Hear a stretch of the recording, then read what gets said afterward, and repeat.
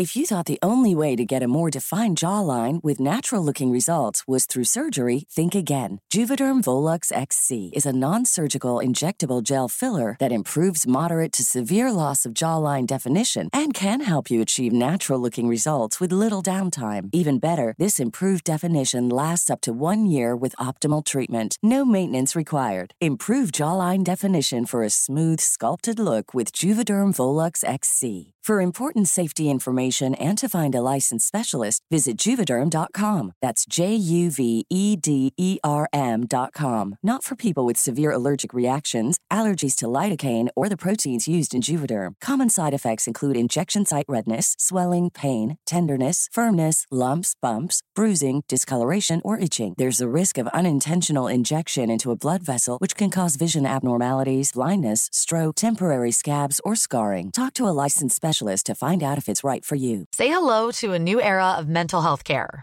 Cerebral is here to help you achieve your mental wellness goals with professional therapy and medication management support. 100% online. You'll experience the all-new Cerebral Way, an innovative approach to mental wellness designed around you. You'll get a personalized treatment plan from a therapist, prescriber, or both in a safe and judgment-free space. Your Cerebral therapist or prescriber will outline a customized plan with clear milestones along the way, so you can get to feeling your best. With Cerebral, you're not alone in your mental health journey. We're here to empower you to live a fulfilling life. So take that first step towards a brighter future and sign up today at Cerebral.com/podcast and use code ACAST to get 15% off your first month. Offer only valid on monthly plans. Other exclusions may apply. Offer ends July 31st, 2024. See site for details. Millions of people have lost weight with personalized plans from Noom. Like Evan, who can't stand salads and still lost 50 pounds. Salads generally for most people are the easy button, right? For me, that wasn't an option. I never really was a salad guy. That's just not who I am. But Noom worked for me. Get your personalized plan today at Noom.com. Real Noom user compensated to provide their story. In 4 weeks, the typical Noom user can expect to lose 1 to 2 pounds per week. Individual results may vary.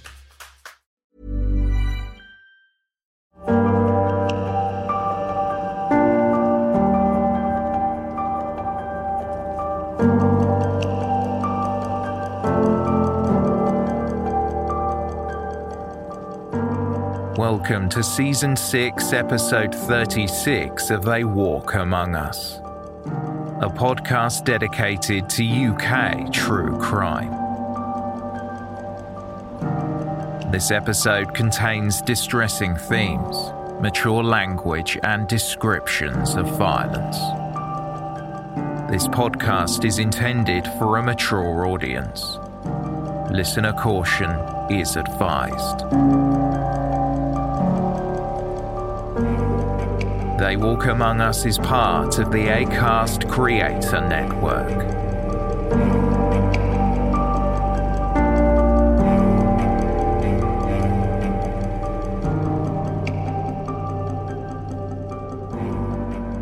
The relatives and loved ones of two separate families made gruesome discoveries less than 24 hours apart. A nationwide manhunt was underway to find the person responsible.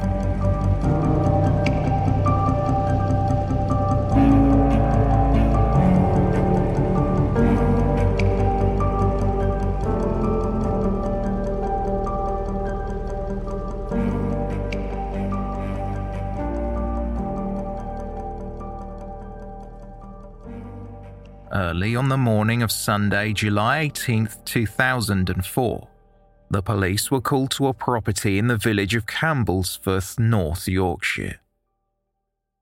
When they walked inside the multi-storey flat, scene of crime officers noticed blood staining the walls of the living room. As they went upstairs, they saw the bodies of two young women in a bedroom. The women had initially been found by loved ones who were concerned for their safety. As a result, identification was immediate. They were sisters, twins Claire and Diane Sanderson. Diane's partner Ian Harrison had been one of the people who made the discovery. When the police arrived at the flat, Ian was shouting, "They're dead. The bastard has killed them." Ian told the police that the night before, he had arranged to meet Diane at a pub, but when he called her mobile phone, Claire's boyfriend Mark Hobson had answered. Hobson told Ian Harrison about a family emergency. Claire and Diane's father George had suffered a heart attack. He continued to tell Ian the twins were distraught and could not come to the phone. The two men arranged to meet at the pub, and after having a few drinks, they went back to the flat Mark Hobson shared with Claire. Ian Harrison told the police that he immediately noticed a putrid smell inside the home, but Mark Hobson told him the odour was caused by problems with the drains in the property. The pair went into the living room, and Ian sat down relaxing on the sofa. As he reclined, he felt something wet seep through his trouser leg. Startled, Ian realised he had sat in blood. Mark Hobson calmly explained it away by telling him Claire had, quote, "women's problems." Ian thought no more of it, and sometime later he decided to head home, declining an offer from Hobson to stay the night. Early the next morning, Ian Harrison went to see his girlfriend at the home of her parents. He wanted to check in on Diane's father and offer his support. But to Ian's surprise, her father George answered the door.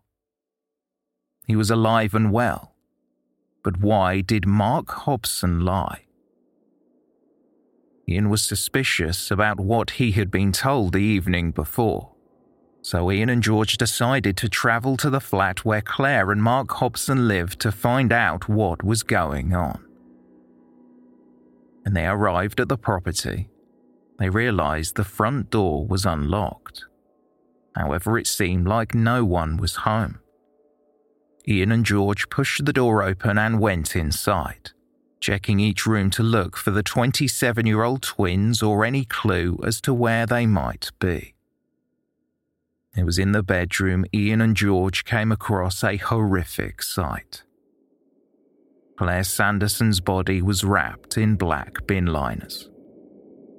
The body of her sister Diane lay at the foot of the bed on plastic sheeting, with a plastic bag over her head. It seemed as though the killer had intended to conceal her body in a similar fashion. Their father George later said he knew instantly that Claire was inside the bin bags. Diane was naked and covered in bruises. It was evident that she had been subjected to a barbaric, sustained attack with a blunt instrument. Claire's injuries would not be discovered until the bodies were removed and transported to the coroner's office for examination. The police immediately began looking for Mark Hobson, who was nowhere to be found. A few hours later, another double murder around 25 miles away in Strensall was reported to the police.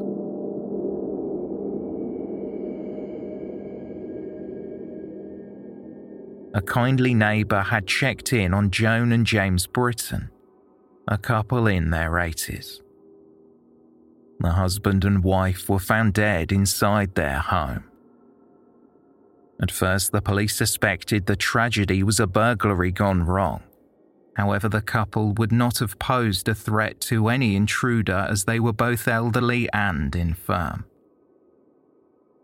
81-year-old Joan had broken her leg in the months prior and required a walking frame to get around. Her body was found in the hallway. She had an injury to the head and a single knife wound to her back. The blade was still lodged in her body. Her 80-year-old husband James was found in the living room. He sustained a brutal assault with a walking stick as well as being stabbed several times.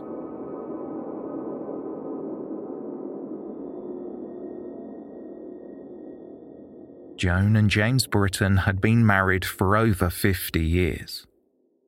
They met in Hartlepool in 1943 in the midst of World War II. James was an RAF pilot, and Joan had joined the Auxiliary Territorial Service. This female military unit provided support to male troops before women were allowed to undertake combat roles. The couple had lived in the North Yorkshire village of Strensall since 1976, where they raised their family. At the time of their deaths, they were proud grandparents. Aside from Joan's broken leg, James had a hearing impairment and also suffered from a condition that left him incapable of walking even the shortest of distances. They relied on family members and neighbours to look out for them. The authorities believed that the assailant had entered the house through the back door and raided the property, before unleashing a savage attack on the vulnerable elderly couple.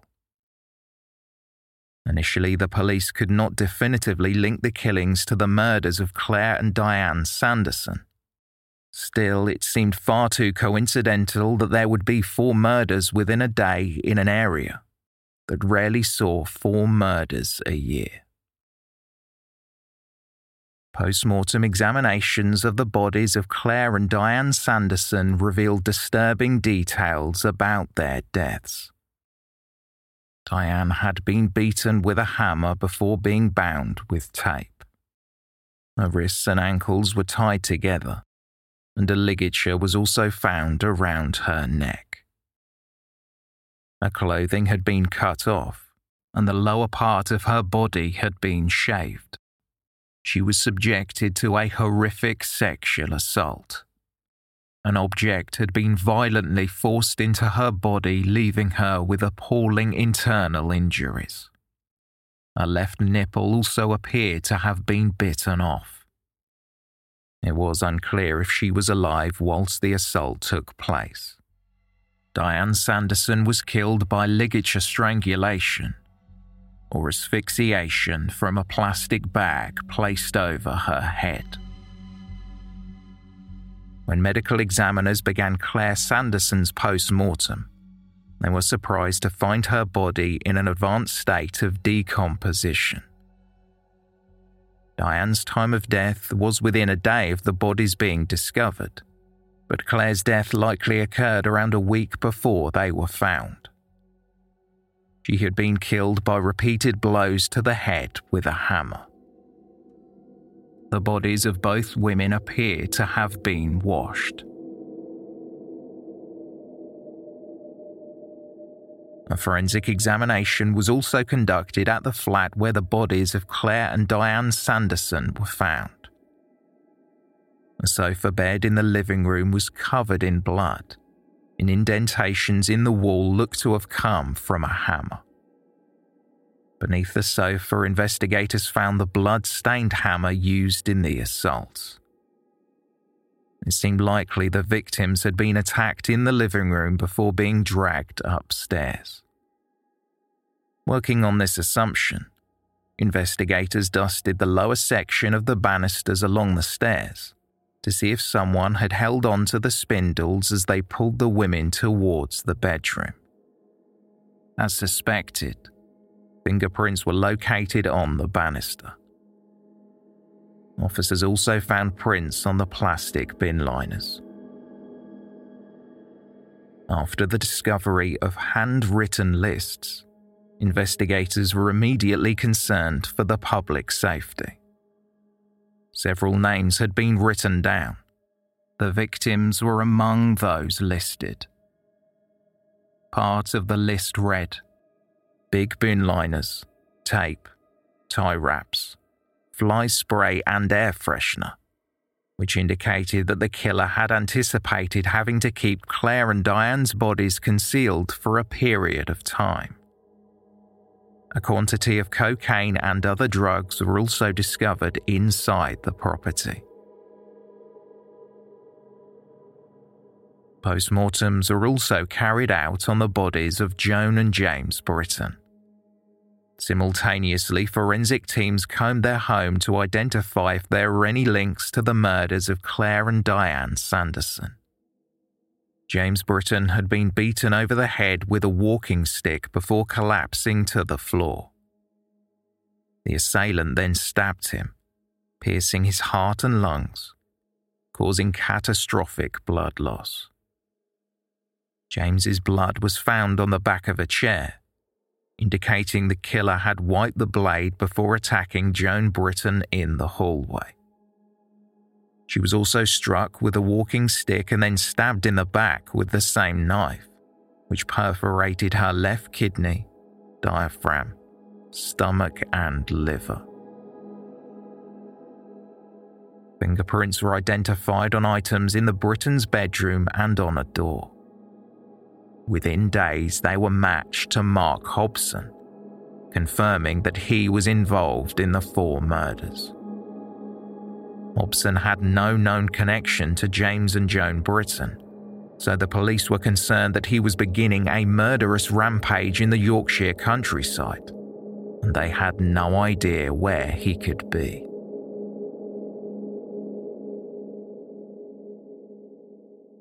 Witnesses came forward to help detectives piece together a timeline of events leading up to the murders.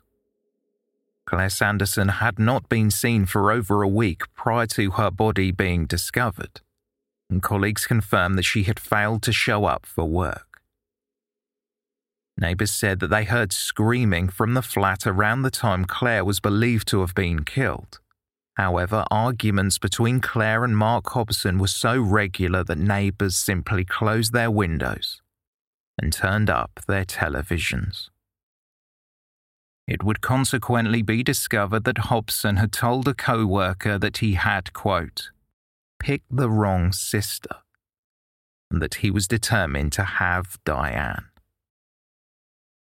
On July 17th, the day before the bodies were found, Hobson was believed to have called Diane and asked her to come over under the pretense that her sister was sick. Hundreds of officers from a dozen police forces were deployed to try and hunt down the quadruple murderer before Mark Hobson crossed another name off his supposed hit list. Specialist investigators with experience in tracking criminals were called in to assist in the search. Numerous press conferences were held, and thousands of flyers were distributed bearing Hobson's profile. A thin white male in his mid-30s, with a shaved head and a pronounced scar on the left side of his face. After Diane Sanderson's boyfriend Ian Harrison had come to the flat the night before the bodies were discovered, Mark Hobson received a lift from his mother to York District Hospital. He said Claire and Diane were being treated there after being involved in a car accident. It was believed that Hobson then broke into a vacant property before making his way to the Brittons' house nearby. Witnesses said that they had seen someone matching his description in the area. After he fled the Brittons' house, Hobson went into hiding. People who knew him made appeals for the fugitive to hand himself in.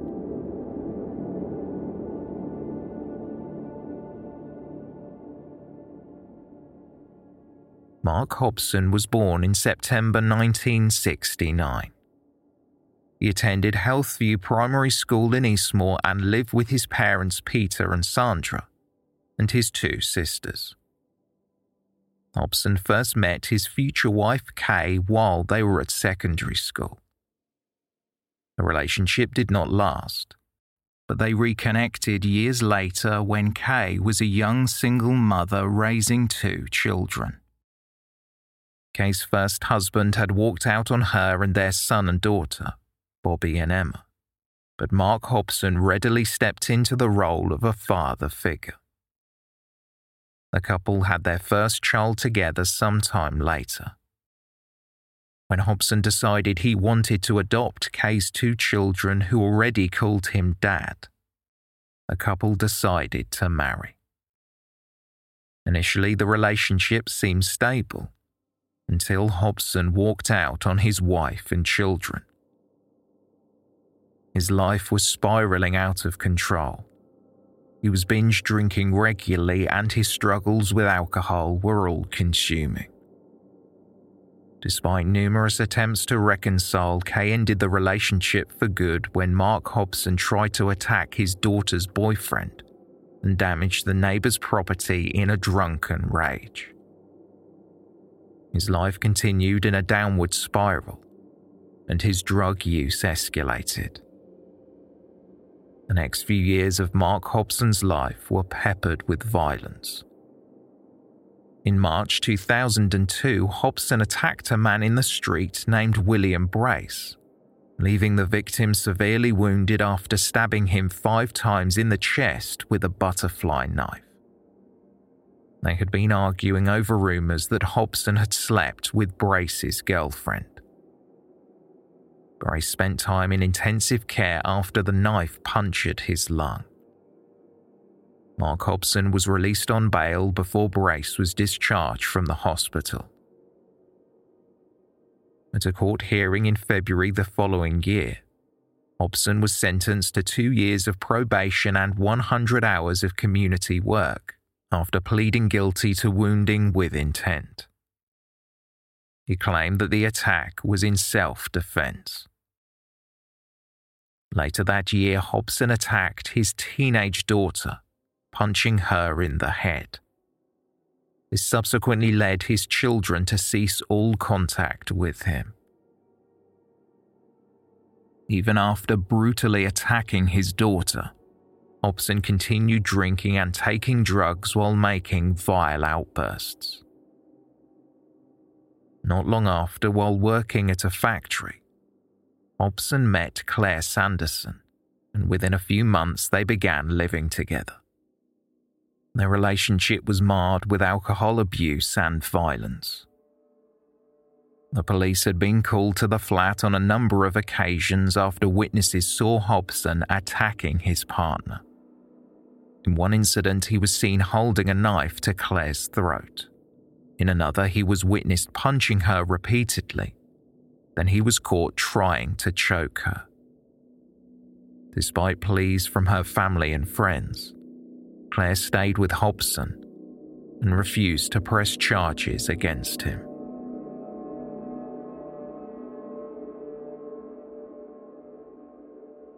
Investigators continued their search for Mark Hobson in the days after the murders. Kay, his former wife, made an appeal on July 25th, saying, "Mark, I urge you to turn yourself in. Many people love you dearly. They will all be there to support you, but you must contact the police or a solicitor." Hundreds of houses were searched and police protection was given to the people deemed at risk of Hobson's murderous intent. Road checks were carried out throughout York before the search expanded nationwide. Calls flooded the North Yorkshire police line as people reported sightings of Hobson throughout the countryside. Detective Superintendent Javed Ali addressed reporters at a press conference. His advice to Hobson was to give himself up immediately. The SRE confirmed that Claire Sanderson had died before her sister was lured to the flat, and he asked anyone who saw Diane on Saturday, July 17th after 7:20 p.m. to contact the police, as that was when she was last seen. Detective Ali said, "Mark Hobson is a dangerous man. It is essential we speak to him, but on no account should any member of the public approach him. We are working around the clock, and this will continue until we find him. Our hunt will be relentless, and we will find him."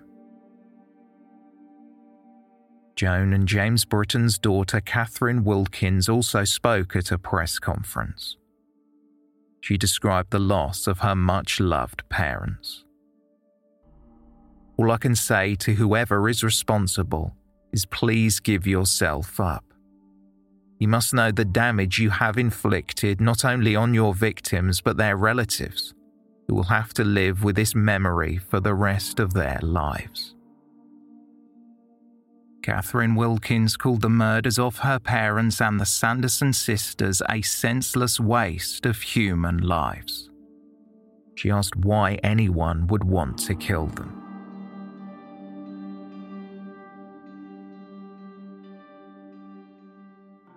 Claire and Diane Sanderson's heartbroken parents also released a statement.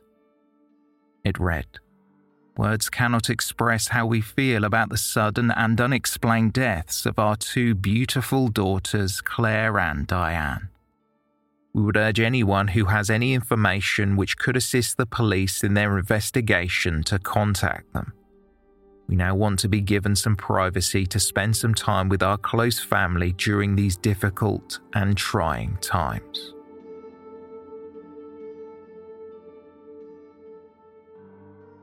Claire Sanderson's friend Kelly Williams spoke to a journalist for BBC Radio and said that Mark Hobson had a very charming side, but warned people not to be taken in by him. After Hobson had been on the run for a few days, the police played a tape-recorded appeal to a packed press conference. It was made by Hobson's mother, Sandra. She said, "Mark, I've been thinking of you since I was last with you. I know things are difficult, and you might be thinking about what to do next. Please slow down, and please don't hurt anyone. There are people who can help you. Please do this for yourself and for me and the family." There were fears that Mark Hobson was planning on staying hidden. He had been seen reading an SAS survival book. A further report came in that he was also witnessed attempting to sell Diane's car for cash to raise funds and conceal the fact that Diane had driven to the house.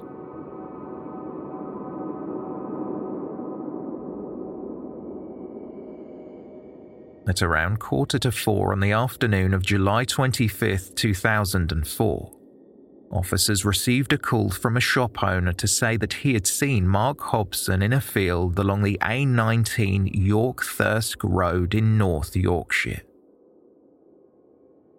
Petrol station owner Derek North had initially recognised the accused killer when he walked into the shop holding some loose change. North later told the press, "I knew it was him from his earring, hair, nose and scar over his eye. He bought a few things and paid for them with some change he had. He didn't look good. He looked tired, as if he had been sleeping rough. He was in the shop for about 3 minutes and then left. I knew he wouldn't get very far because he was on foot.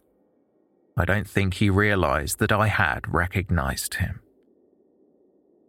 Derek North asked Robin Wilson, the owner of an upholstery business next to the garage, if he thought the man running towards neighbouring fields was Britain's most wanted man, before Wilson phoned the police.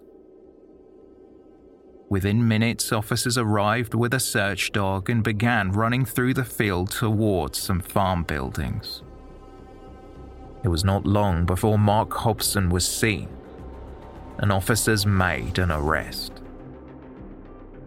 Hobson offered little resistance, as he was placed in handcuffs before being bundled into the back of a police vehicle.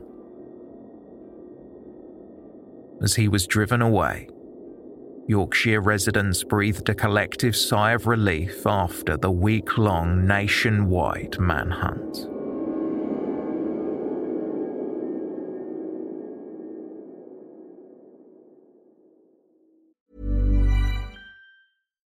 the #1 selling product of its kind with over 20 years of research and innovation. Botox Cosmetic, onabotulinum toxin A, is a prescription medicine used to temporarily make moderate to severe frown lines, crow's feet, and forehead lines look better in adults. Effects of Botox Cosmetic may spread hours to weeks after injection, causing serious symptoms. Alert your doctor right away as difficulty swallowing, speaking, breathing, eye problems, or muscle weakness may be a sign of a life-threatening condition. Patients with these conditions before injection are at highest risk. Don't receive Botox Cosmetic if you have a skin infection. Side effects may include allergic reactions, injection site pain, headache, eyebrow and eyelid drooping, and eyelid swelling. Allergic reactions can include rash, welts, asthma symptoms, and dizziness. Tell your doctor about medical history, muscle or nerve conditions including ALS or Lou Gehrig's disease, myasthenia gravis, or Lambert-Eaton syndrome and medications, including botulinum toxins, as these may increase the risk of serious side effects. For full safety information, visit BotoxCosmetic.com or call 877-351-0300. See for yourself at BotoxCosmetic.com. Millions of people have lost weight with personalized plans from Noom. Like Evan, who can't stand salads and still lost 50 pounds. Salads generally for most people are the easy button, right? For me, that wasn't an option. I never really was a salad guy. That's just not who I am. But Noom worked for me. Get your personalized plan today at Noom.com.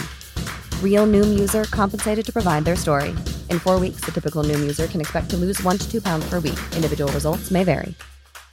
Hey, I'm Ryan Reynolds. Recently, I asked Mint Mobile's legal team if big wireless companies are allowed to raise prices due to inflation. They said yes. And then when I asked if raising prices technically violates those onerous 2-year contracts, they said, "What the f*** are you talking about, you insane Hollywood ass?" So to recap, we're cutting the price of Mint Unlimited from $30 a month to just $15 a month. Give it a try at mintmobile.com/switch. $45 up front for 3 months plus taxes and fees. Promo rate for new customers for limited time. Unlimited more than 40 gigabytes per month. Slows full terms at mintmobile.com. When Mark Hobson was apprehended, he had a knife in his possession. It had been taken from the Britton's home. Hobson was thought to have been hiding out in an abandoned agricultural unit. It seemed as though he had not eaten or drank anything in days. The garage where he was seen was just a few miles from Strensall, the village where Joan and James Britton were murdered a week earlier. Hobson was taken to the hospital to be treated for dehydration. Soon after, he was discharged and transported to Harrogate Police Station for questioning. Mark Hobson was shaking throughout the police interviews. He did not deny the charges that were put to him, but he said he could not remember anything that had happened. Hobson was charged with the murders of Claire and Diane Sanderson and James and Joan Britton. He was remanded into custody pending a trial.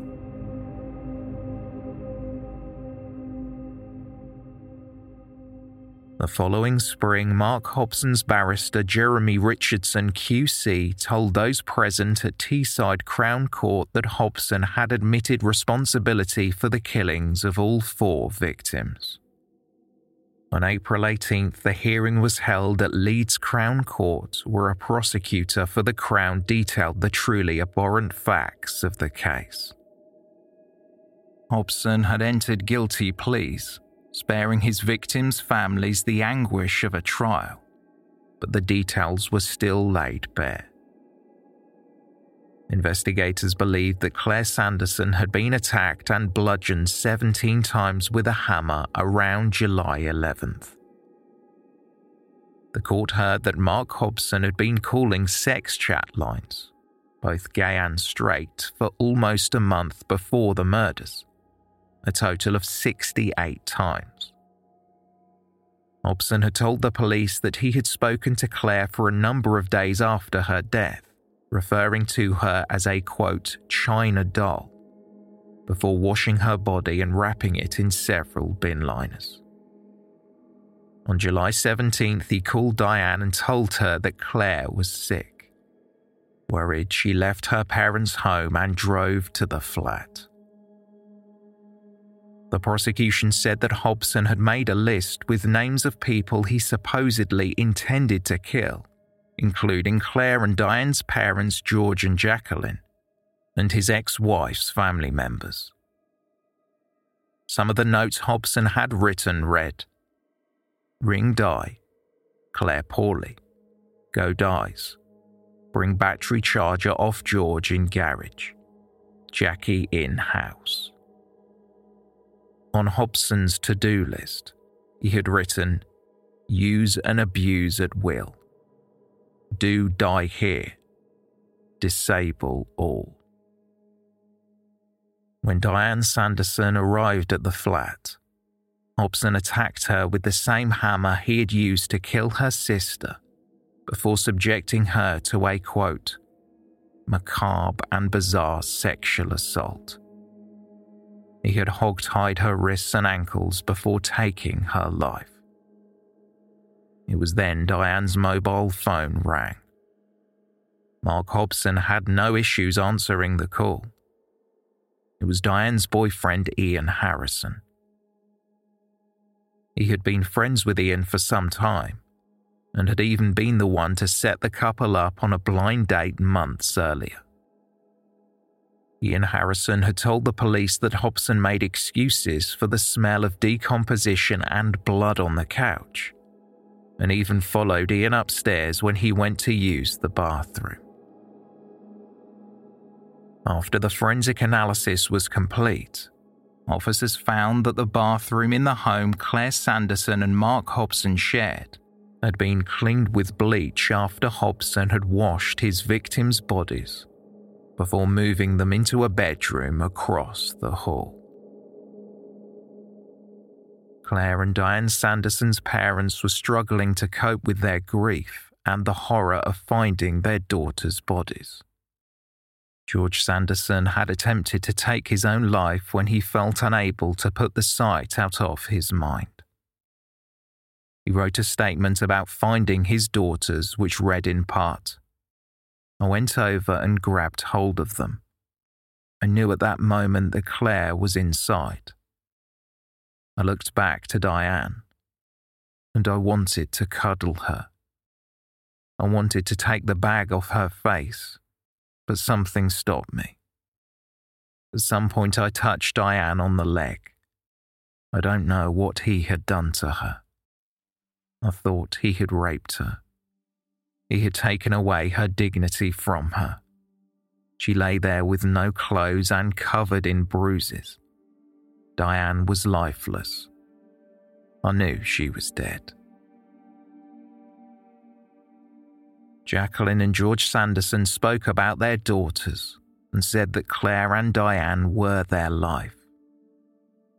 Since the incident, they felt as though they had nothing to live for. Speaking about their daughters, Claire and Diane's parents said, "They came into this world together and left it so tragically together. No one can ever know how empty we feel without them, and we will never ever understand why this terrible thing had to happen to two beautiful, loving girls who were just about to start the best journey of their lives." Diane's boyfriend, Ian Harrison, said that he had been in counselling for months after discovering the bodies and was still experiencing nightmares. He described how he was unable to manage his depression and used alcohol to numb the pain. Ian stated, "I have her picture in my bedroom. I talk to her every day. I'm just torn to bits. I can't go to work."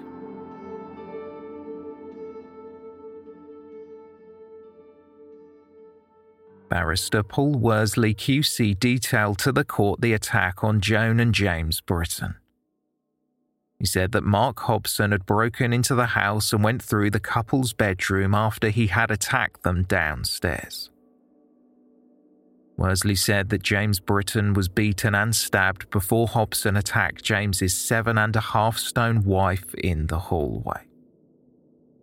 The barrister told the court, "Mrs. Britton pushed her little walking frame and with her poor eyesight must have heard noises of the attack on her husband and gone towards it." The Britons' GP had written a statement that they were so frail they could have been knocked over by a feather. After the knife Hobson had taken with him broke in Joan Britton's back, he took another knife from their kitchen and hid in the countryside for 8 days. James and Joan Britton's daughter Catherine said in a statement at the hearing, "Although my parents were elderly, he didn't have the right to say when and how they would die. Anyone who came into contact with them will remember their kindness and helpful nature. They deserve to live out their lives in a peaceful and quiet way, and didn't deserve the horror that came their way that Sunday afternoon."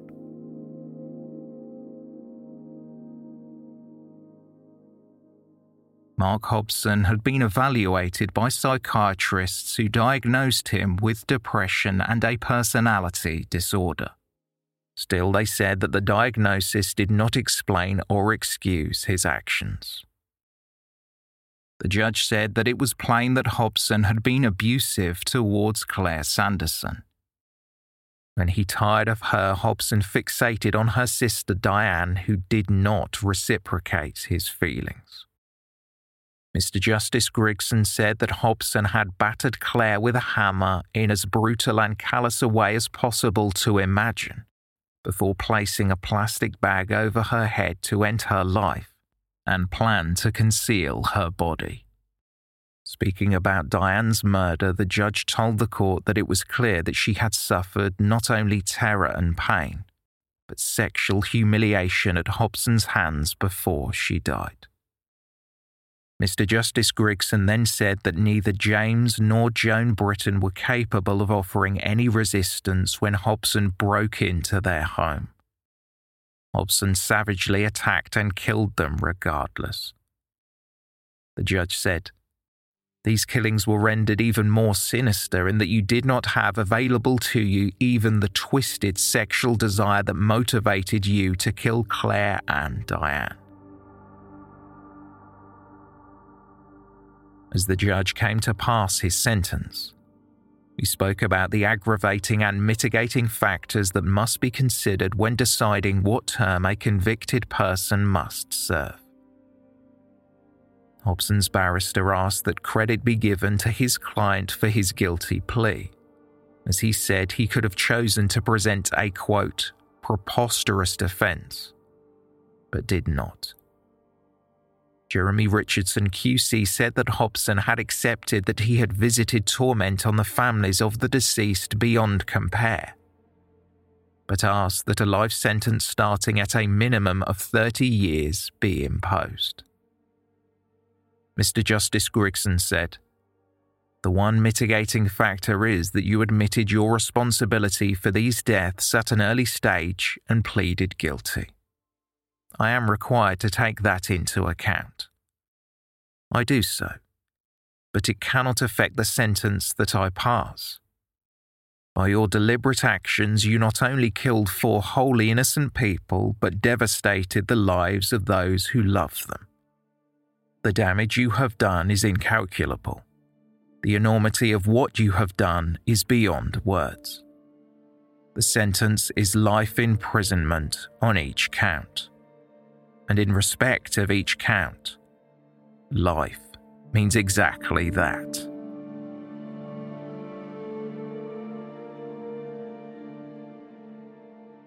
Throughout the legal proceedings, Mark Hobson remained silent. He did not offer an explanation for the crimes he committed. His defense counsel said that the only matter for them to decide was the length of his client's minimum sentence. However, in May 2005, Mr. Justice Grigson made legal history in Britain by imposing a whole life tariff on a defendant who had pleaded guilty to the crimes he was charged with. Mark Hobson would never be released.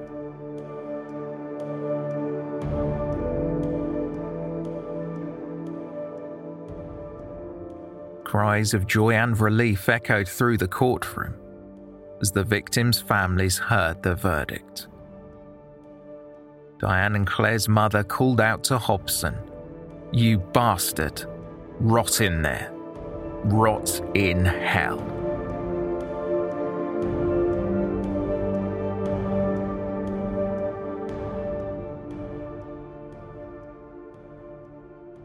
Speaking about what happened to their daughters, Jacqueline and George Sanderson released a joint statement following the sentencing. They said, "How could anyone be such an animal? Claire and Diane did not deserve to die such horrid, violent deaths, both ending up naked with a plastic bag over Diane's head and Claire inside a black bag. They didn't deserve to end up like that. Though we were advised not to go and see them because of the state they were in, we did get to see them for the last time at Sheffield Mortuary. You can imagine what they looked like. But to us, they were our beautiful daughters Claire and Diane. We will never forget that Sunday morning. George and Ian finding Claire and Diane and George coming home to break the news of their horrid and cruel deaths. It was so unreal and still is. We are both full of hate, and we will never get over what that animal did to our Claire and Diane. We will never get over it, and will never see things in the same way. He not only took Claire and Diane away from us, he took our future happiness away from us. He took the hope of us ever becoming grandparents and having a normal family life. We would like to thank everyone who helped capture him.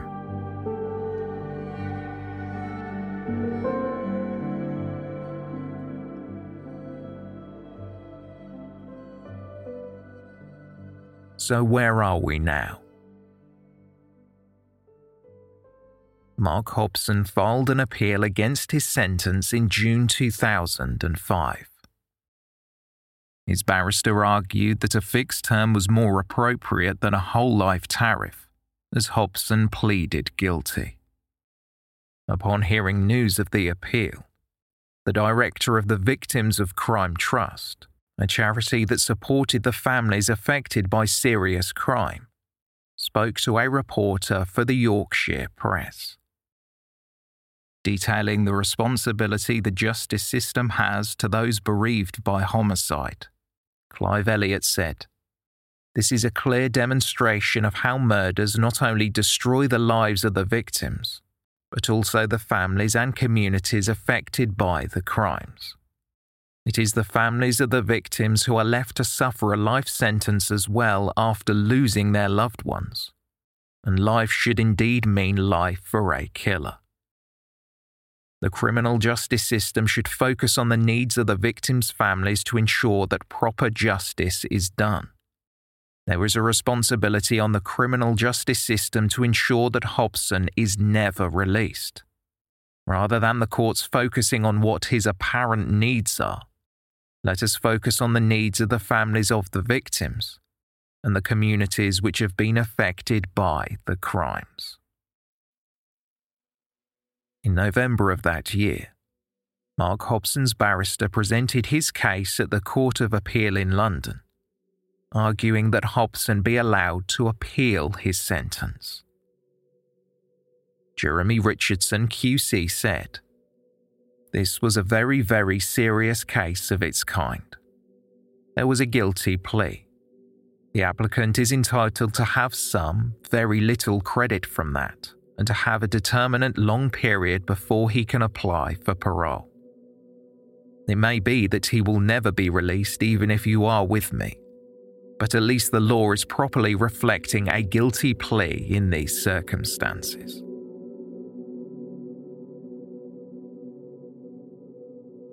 The Court of Appeal found that while the barrister had made a succinct and sensible submission, even Mark Hobson's counsel accepted that a murder might be so heinous that a whole life term would be appropriate, despite a guilty plea.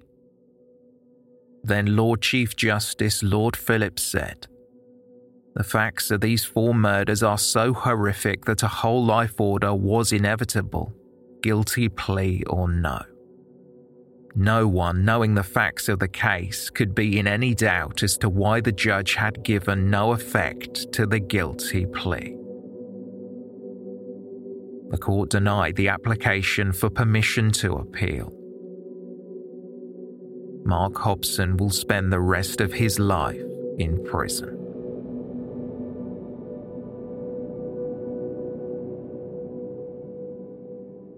As the facts of the case and Hobson's previous criminal history came to the public's attention, many were furious when they learned that the killer could well have been in prison at the time of the murders, that he'd been sentenced to a term behind bars for the assault on William Brace in 2003. Judge Scott Wolstenholme had imposed 100 hours of community service in what was deemed an act of excessive self-defense. However, at the time, Hobson had not been convicted of a violent offence in over a decade. His probation officer perceived him as a low-risk offender.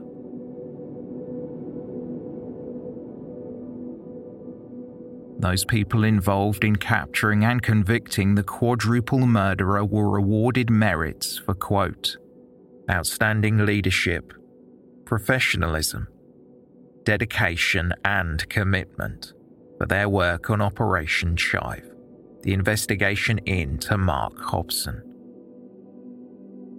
Derek North was also commended for recognising the killer in his garage.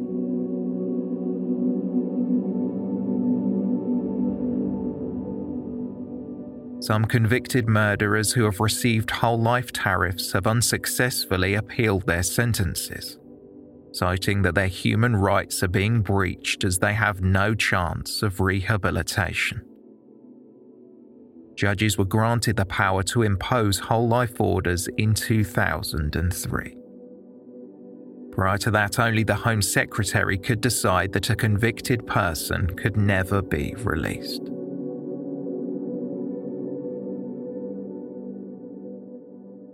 When the case came to a close and Mark Hobson had been sentenced, the lead investigator, Detective Superintendent Javed Ali, spoke with journalists outside the court. His comments were widely reported.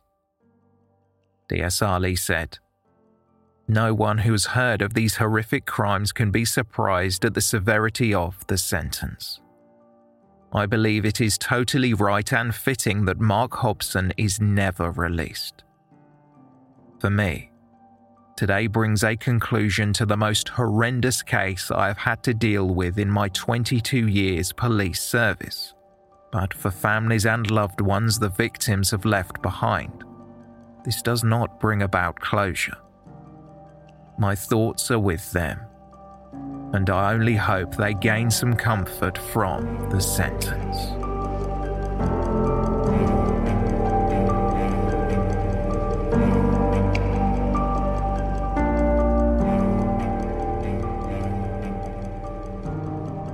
Thank you for listening, and special thanks to our Patreon supporters.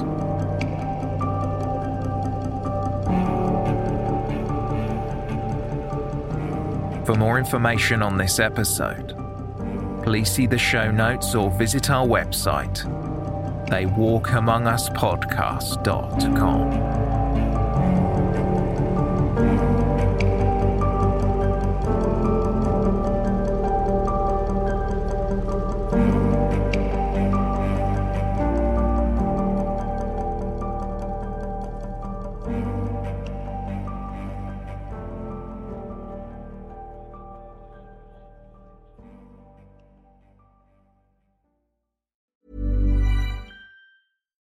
Botox Cosmetic, out of botulinum toxin A, FDA approved for over 20 years. So, talk to your specialist to see if Botox Cosmetic is right for you.